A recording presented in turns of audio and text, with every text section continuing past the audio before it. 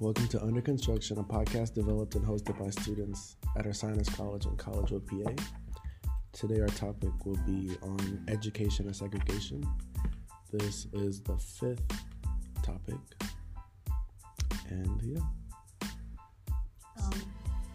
this podcast can be found on Apple Music, Anchor, Spotify, and various other platforms. Yeah. Follow us on Twitter at ConstructPod. Yeah. And our hashtag can be hashtag under construction if you'd like to follow us again because you just loved it so much. Yes. Join into the conversation, guys. I'm Deborah. I'm Rasan. and I'm Laura. So let's just start off by saying where we're from. So I'm from New York City, Bronx, and like uptown Manhattan. I'm from Pottstown, pretty small suburban area. I'm from Brooklyn, New York. And what was like the usual transportation method that we would take to go to school? So I know for me, I was always taking the train or the bus. So MTA, and like on the rare occasion my dad would drive me, but even that was horrible because traffic is trash. So what about you guys? I walk sometimes, like if I really wanted to, or I'll take the bus, or I'll just drive, like towards senior year. I relied heavily throughout all my education in New York on the MTA train system. I hated taking the bus. The bus is so slow. Right? Hated taking the bus. But yeah. So basically today we're going to be talking about like education inequality and how that ties in with like the whole crisis that's going on with like the MTA and like police brutality. So just as like a pointer, a lot of the things that at least I'm going to be reflecting on is from the page Decolonizers Place on Instagram. So follow them if you want to tune in to like protest, and that's where I mostly get my information from regarding like the MTA crisis. So yeah. Rasan, what was your education like in Pottstown? What do you mean, like the? It was like the racial dynamic. Oh, in okay. School. Like was it white? Was it black? I would say it's predominantly white. There were, but it was also kind of a good mix as well. So, like I would say 65% white, like, and then like the rest black. So when you go there, like you mostly see white people, but like there were like those areas where you did feel like, a sense of belonging, kind of like your sinus, like it's the same thing. So yeah. What about like your teacher ratio, like for their demographic? Oh my gosh, I think all my teachers were white. Well, actually we did, so we for Black History Month we actually like recorded and we got like the majority of like black people together. Like we recorded like what it's like being black in America and like that's challenges cool. That we face. Yeah, I actually have a video on my computer because like, we recorded it. But actually we had like black faculty there, and it was only like 3 of them. Well, I want to say it was like 5, but I know I know a couple like aren't there anymore, so that shows a lot. It's predominantly white. Like there's like I don't even remember how many black teachers. But mostly like men or like women. It was a good mix of both. Like for my math and psychology and stuff, like it was, white women or men. I don't think I had, like I know some of the black professors were like, I keep saying professors, teachers were special ed or no, it was mostly special ed. So that says something. Yeah, it does. But well, I feel like both of ours are gonna be kind of the same, but my school was mostly like black, Latino, like Hispanic. I don't think there were like any white people. Oh, I lied. So mostly there was like no white people except like when I got to like senior year, there was like one or two, and then like one transferred into my grade, but she was in like, she grew up in like the community, so like I grew up in the Heights, so like her parents like owned the pizza shop down the street, so like she was white, but like she was like European, like she wasn't like American white. I forgot what country from Europe she was from, but everybody was basically like black and Spanish, and our teachers were like all black and like Spanish. There was this one white teacher that we had in like 7th grade, but she was so cool. Like I loved her so much. Like she was a bomb. And then as like we started getting into high school, I feel like that's when a lot of people started like leaving the school, and then they started bringing in more like white teachers. Like there was this white professor with dreads, and that was the tea that year. That was the tea.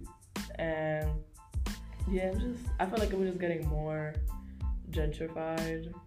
Like the more I got into, like the population of the students weren't gentrifying, but like the teachers were. And I feel like that dynamic was kind of weird. But my debate coach was white, but he was the bomb. Like I love that man. Like he was all for the students. Like that was one white teacher that we would just like sit there and just like talk shit about like white people. Like he'll be like, yeah, like they don't understand you guys. Like he was a bomb. I love that man. But what about you, Robin? My educational like setup in New York was a little bit like unique. I went to a charter school from middle school. Ooh, the charters. There's like beef between like charter and public schools in New York, so. But yeah, I was in a charter school since middle school, so since 5th grade till 12th grade, which was senior year. All the students from middle school till high school were all black and Latino students. Were like 1% Asians, and sometimes they will also leave. Sometimes they will transfer in and leave. Things like that. My teachers, on the other hand, were all white. Really? Which is like weird because you would think that if you're teaching, it's because the charter schools that have more white people as like teachers. I think so. Like charter schools, like remember that when that whole like charter school thing came up, like I feel like they actually have like more white like professors than public schools. Maybe we'll look into that, but that's what I think. Yeah. What was I saying? You said it's that it was like weird. White teachers. Oh yeah. All my teachers were white from like middle school, from 5th grade to 12th grade. That's crazy. I had like about like 5, 6 black teachers in my high school. Wow. Compared to like the 43 staff that we had, which is very little, and like 3 of them were working in like the main office, so they weren't like actual teachers, they were just like staff administration. members. Right? And then like the other 2 were like actual teachers. That's crazy. Yeah. And then middle school, I had more diverse teachers, still predominantly white, but I don't know, it just spoke a lot, especially in the classroom dynamic and how the students were treated. So, yeah. I agree with that. Because Would you say you experienced like any? Sorry, that you off. Would you say you experienced like any?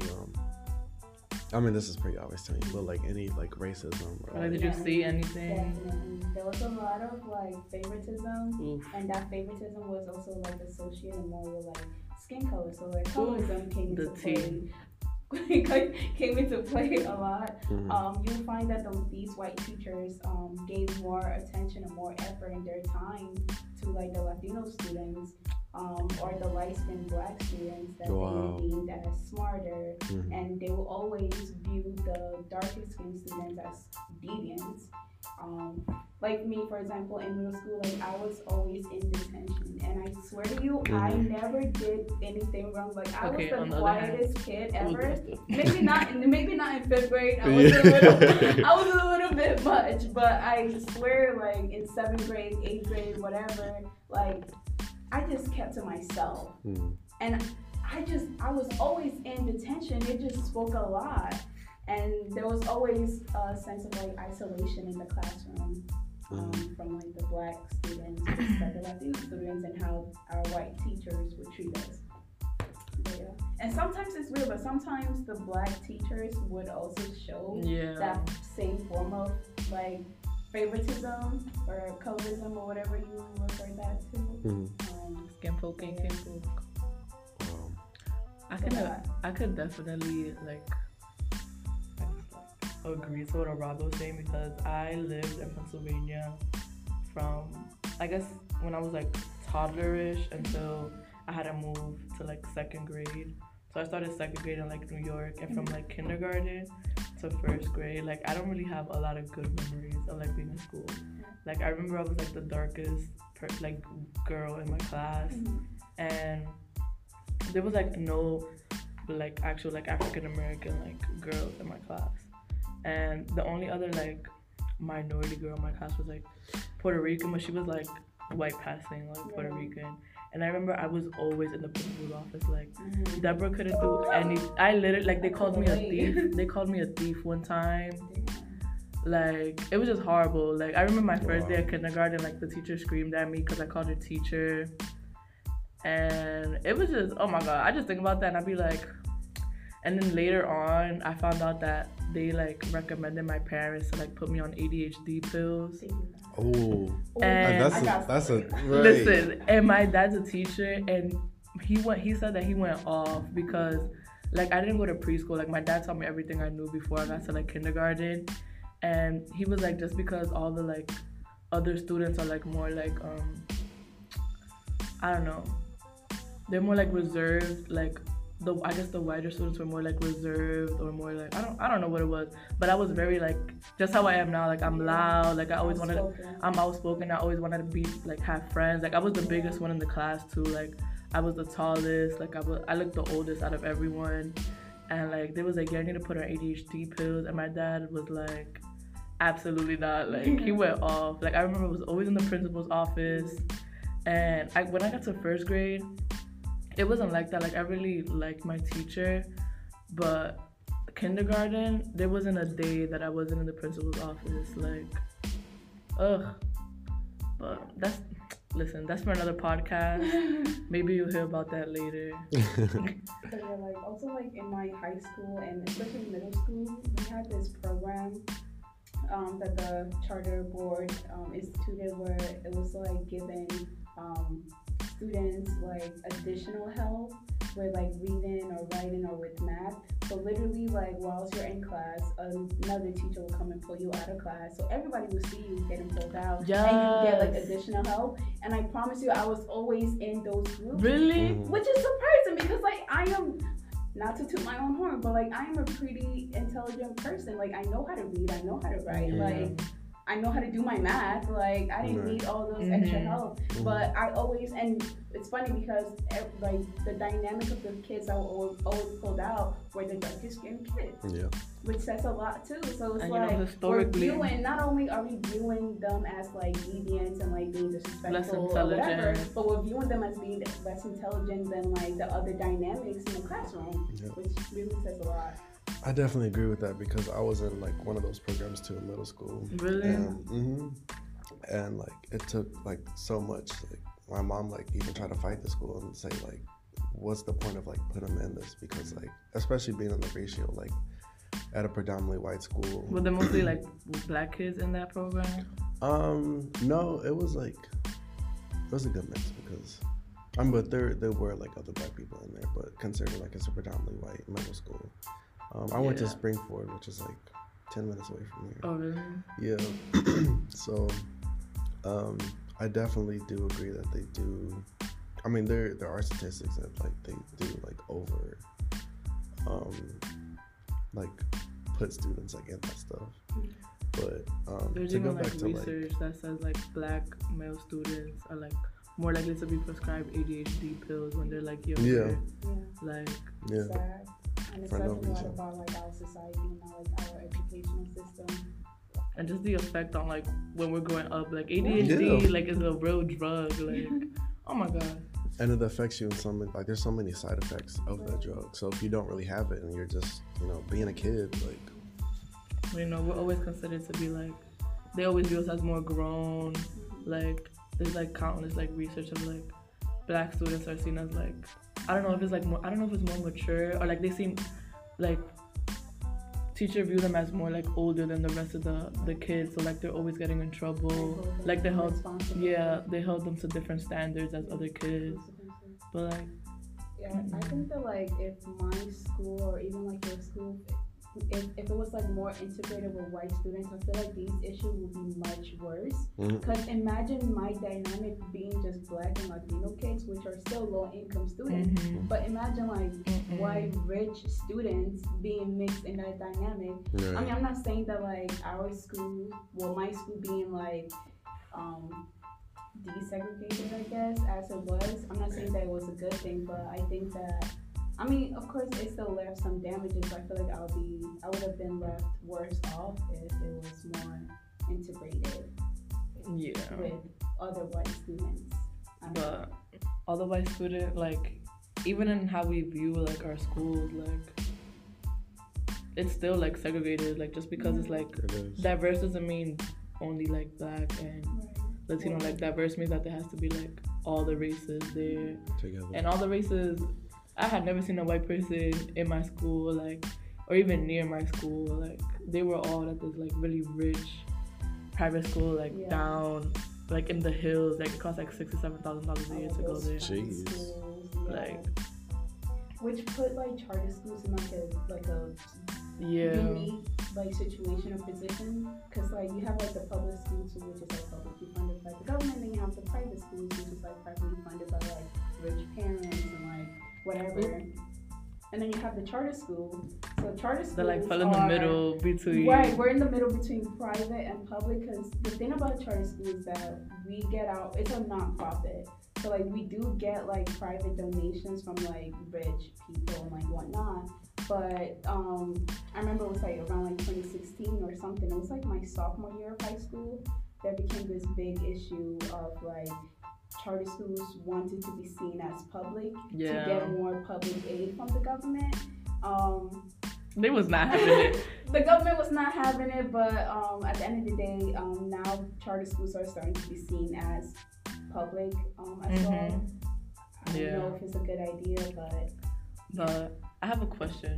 So how did you see, like, I don't know, like when we read about story like during segregation, like when predominantly like, well, it was only like black schools, like they didn't have like the same materials, like did you still see that in like your schools today? Definitely.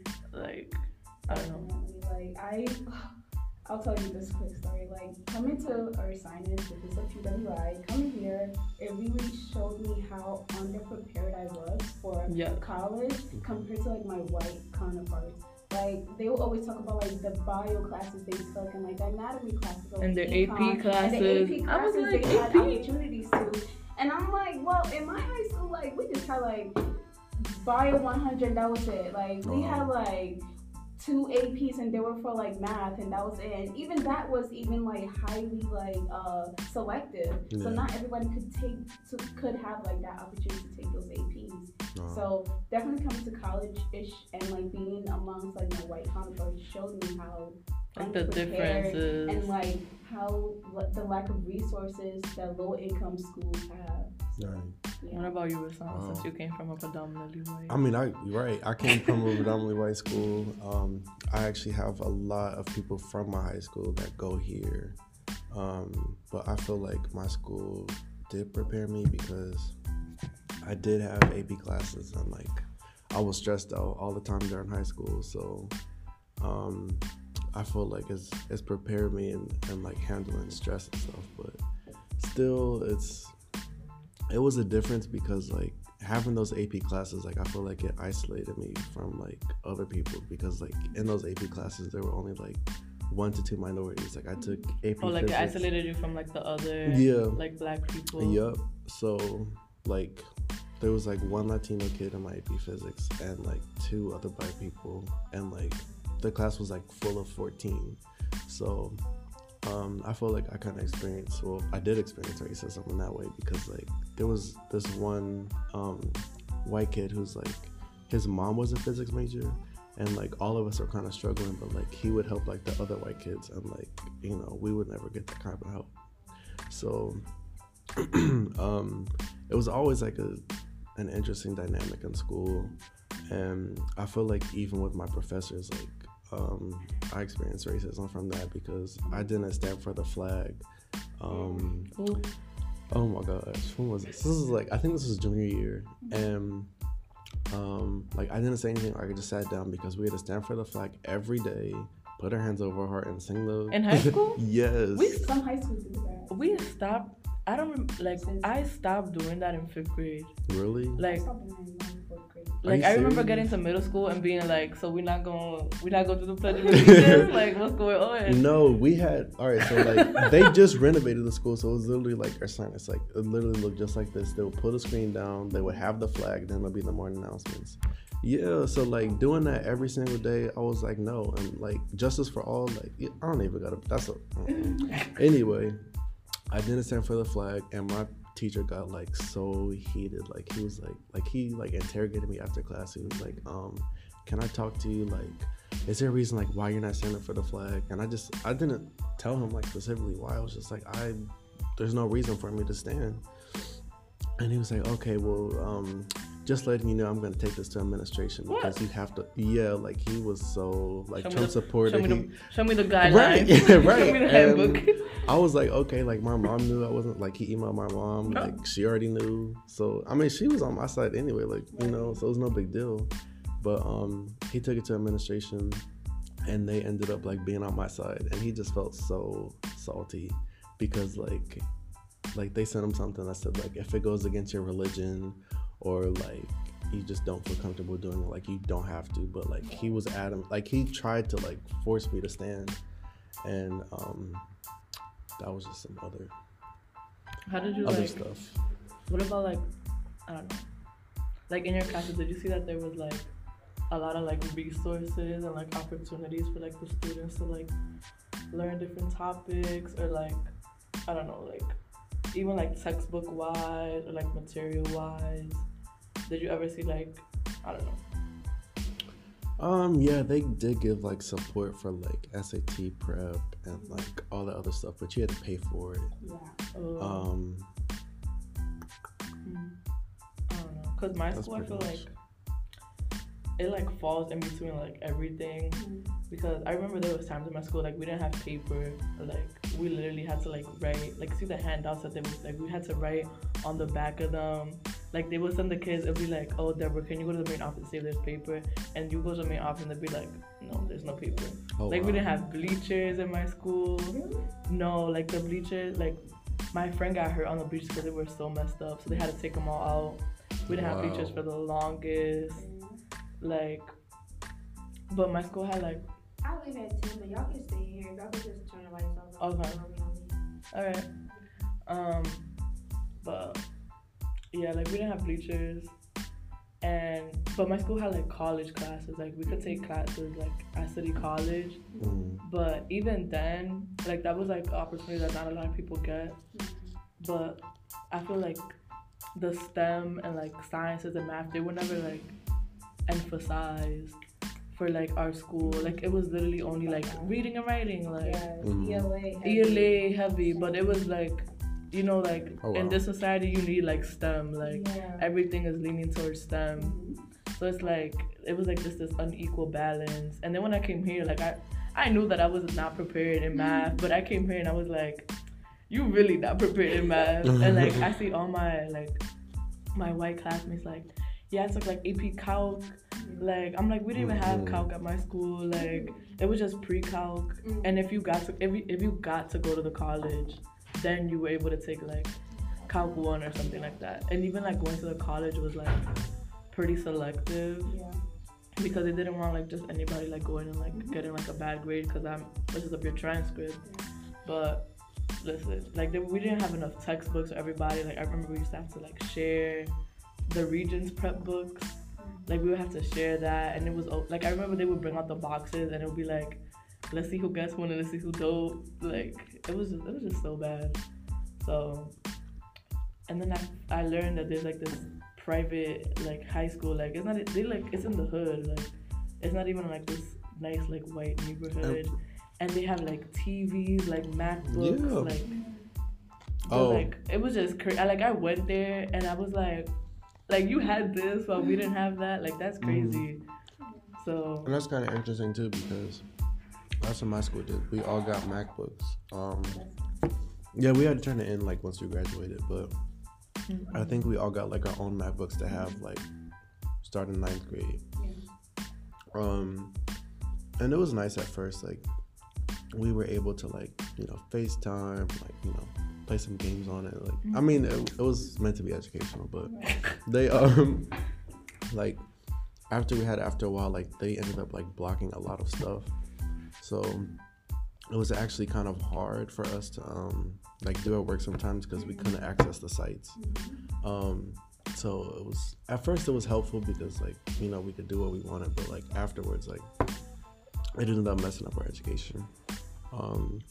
But also the same thing about that is like Pottstown is like was the same way. Like it has its hood parts, and it's just crazy because like there's so many potholes. Like yeah, you're right.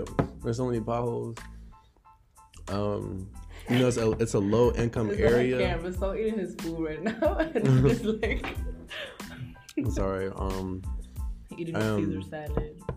No, it's a kale salad. It's a kale apple salad. Okay. Anyway, yeah. So there's this place called the Hill School, and like literally Donald Trump. Why the white rich kids always on the hill? That's why true. are they always on the hill? Can we talk about that? But like they have like their own like apartments. Donald Trump's kids went there? Yeah. In Pottstown.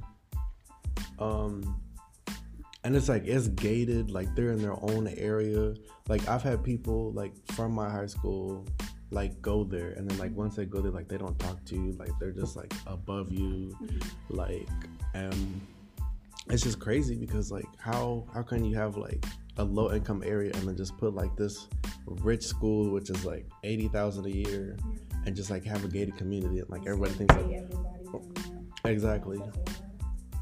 So it's interesting like seeing that pattern, like having like these rich like private schools and like low income areas.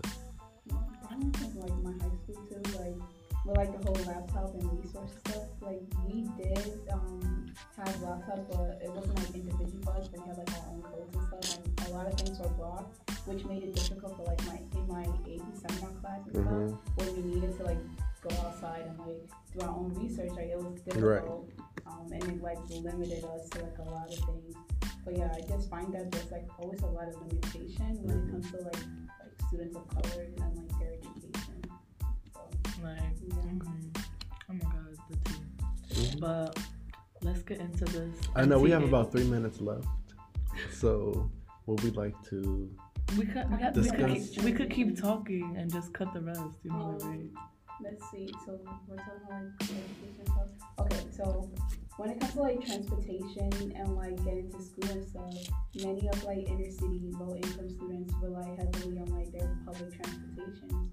So like we're recently in New York with like the recent like fare hikes since like 2013, 2015, and now we're seeing like mass incarceration and violation of like students from low income neighborhoods and poor people and like other vagrants evading their fares and over policing and being over policed by the NYPD. How do you feel about this? Well, the neighborhood my school was in was heavily policed. Like they were always at the like bus stops, just waiting for people not to have their ticket. And that specific bus stop was like every school in the area like had to go to that bus stop. Like there was just so many schools in the area, and to get home everybody had to like use that stop. And on certain occasions the police would just be there just waiting for who doesn't have the ticket to like give them a fine. Right. And it's like literally most of the people that are coming on this bus or on this train are like students, like right, and they can't even afford that fine. And what like, I think is really stupid. Oh my god! Is that the ticket is only like what, like $2.50, and the fine is like $200. Exactly. Like they give us like free Metro cards, but it doesn't work on the weekends, and it only works after a certain hour, like it stops working after a certain hour. Oh, so they give students? Yeah, like you get free like Metro cards, but it doesn't work out. Wow. Like I think it's after 8:30 p.m. it stops working, and then it only gives you like two swipes, 2 or 3 rides, and then on the weekends it doesn't work. Nope. So if you have like schools on the weekend or like detention that you have to make up something on the weekend, right, like you have to pay out of pocket. And then even like I remember this one time, I would always get my like ticket, and this one time the police was there and I could not find my ticket at all. And I remember I started crying because he took me off the bus. That's scary. And I was like, I swear, like I always have my ticket, like I got it. And he didn't believe that I was a student. Like I was like, I'm a student. Like our school didn't have an ID, first of all. Like every other high school had ID, but we couldn't afford to get ID. So we literally had like, they gave us a piece of paper and they laminated it. And that was our ID. But I lost that because I never thought we needed an ID. Like we didn't need IDs to get in. So we're just like, we don't need this piece of paper. And then when he stopped me, like he was just like, I don't believe you're a student. And I was just like, I showed him my Metro card and I was like, I'm a student. Like I just didn't get it. Like either way, it was gonna be paid for.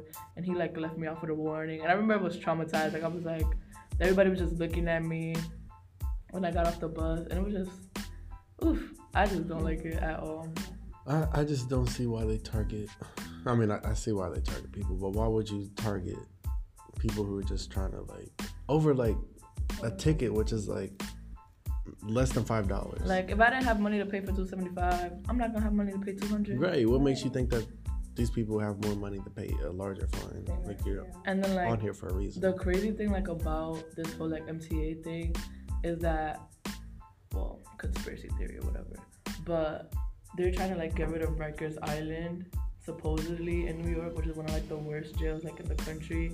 But they're trying to open like 4 new jails in every like borough. And to help the problem. Like to help the problem, and then they just start over policing. Mm-hmm. But it's literally to just they want to fill the jails. Yep. Yeah. And right now, like, it's just crazy because all of this stuff is like coming out. And an article came out last week. I think it was like on CNN, but the mayor or Governor Cuomo or mayor, is it governor? It's Mayor de Blasio.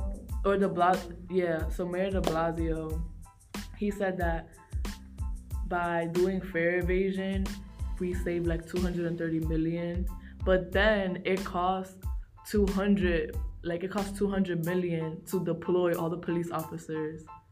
So how does that make sense? Yeah, another thing we're talking about is so basically they so de Blasio and Cuomo have came up with this idea of like increasing police presence in these stations, and basically by increasing the police, it costs them an additional like $200 million. Right, it was like 246. 246 million to increase the police presence to make up for a loss of 200 million. So it's kind of like, well, the problem that the fare evaders or low-income students and vagrants provide, the free rider issue they provide doesn't outweigh the fixed cost of running a transportation service. Because either way, you're still paying that fixed cost to run it, to like run just the maintenance. So the fact that you have a couple free riders or poor people evading their fares doesn't mean that like you're losing money, because you're already paying the cost. So whether or not there are free riders or not, it doesn't matter. So to invest more money in police and to increase their presence or whatever doesn't solve the situation. And what solves the situation is lowering the cost of the fares, decreasing the presence of police. Because they increase the fare all the time. And increase. Go on, right, that's what I'm saying. And increase the presence of MTA workers at every station, so that when people don't have the money to pay when the machines aren't working, people have the boost to go to. Because most of the times, like, people evade because there aren't working machines. Yeah. So instead of increasing the presence of police officers, why not increase the presence of the MTA employees and just lower the cost? And literally, the thing that like grinds my gears is that they could spend 200 million on cops, but they can't invest that 200 million in like after school and fixing the train, because if you fix the train, then maybe we can pay $275. But why would we pay $275 when the trains are never working? They're always dirty. Like how does that work? And when they are there's no air conditioning. Like how am I gonna be in a train with no air conditioning in the summer under a tunnel? And adding more police just shows like what they think the problem is. Like and where like people are just really like they're not adding it downtown. Like you go downtown, you can literally see like the segregation literally just by taking the train. As you keep going from like East New York to Manhattan, you see how you start to see like the segregated lines. It becomes clear. Like trust me. From where I live, I'm like my bus stop is train number 4, like Fordham Road, and if you take that train all the way down, like where I used to work at like Bellevue Hospital, the train stop will have like working like when does a train come, I don't know what that's called, like working clocks, like you could pay with a credit card, like that's my Ari phone, like you can pay with like your Apple Pay, like there's all these methods of even trying to pay. Like sometimes people don't have cash to pay their thing, like they all have credit cards, and sometimes that doesn't even work, and it's like clean, like they have air conditioning. But then when you go to like the lower parts of like the city or the boroughs, you see like the train systems are not kept up, they're not renovated. They're always broken. There's always something going on with them. And lack of MTA presence, but more NYPD presence. So me, somebody coming from the Bronx, I wouldn't want to pay $275 to take the train. That's hot, that stinks, that doesn't work. But clearly somebody that lives in lower Manhattan wants to pay $275 because they see all this like luxury that they have, but they're the only people getting the luxury. So I don't know, man. Something gotta be done. What happened to your Thanksgiving? Oh my God, Chris. Just share me that.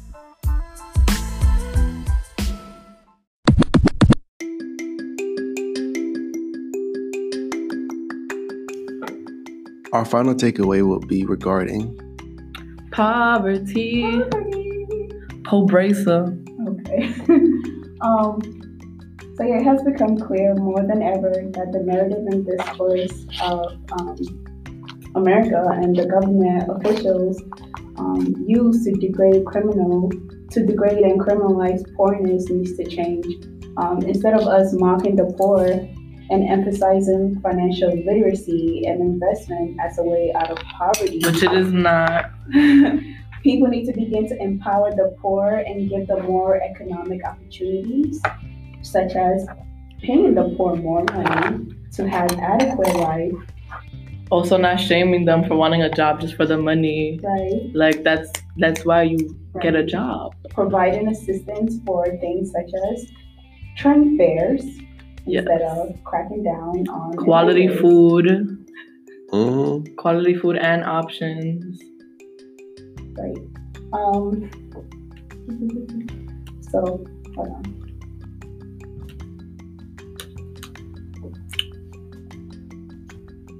Yeah, as Americans, people need to remove the stigmas and the rhetoric around poverty and begin to empower and advocate for the poor and provide more economic opportunities, like I said, to those who have been historically discriminated against from social economic development. Yup. Ta-da! They need to take away all those redlining practices. They need to find a way to give us more educational equality and equity. Less NYPD surveillance. Equity over equality, okay? Period. Because this ain't doing it, Chief. You know, follow my Instagram, honeybun.d, if you want to see more about diversity and police brutality. Thank you guys for listening to the podcast. And this concludes our discussion. Bye.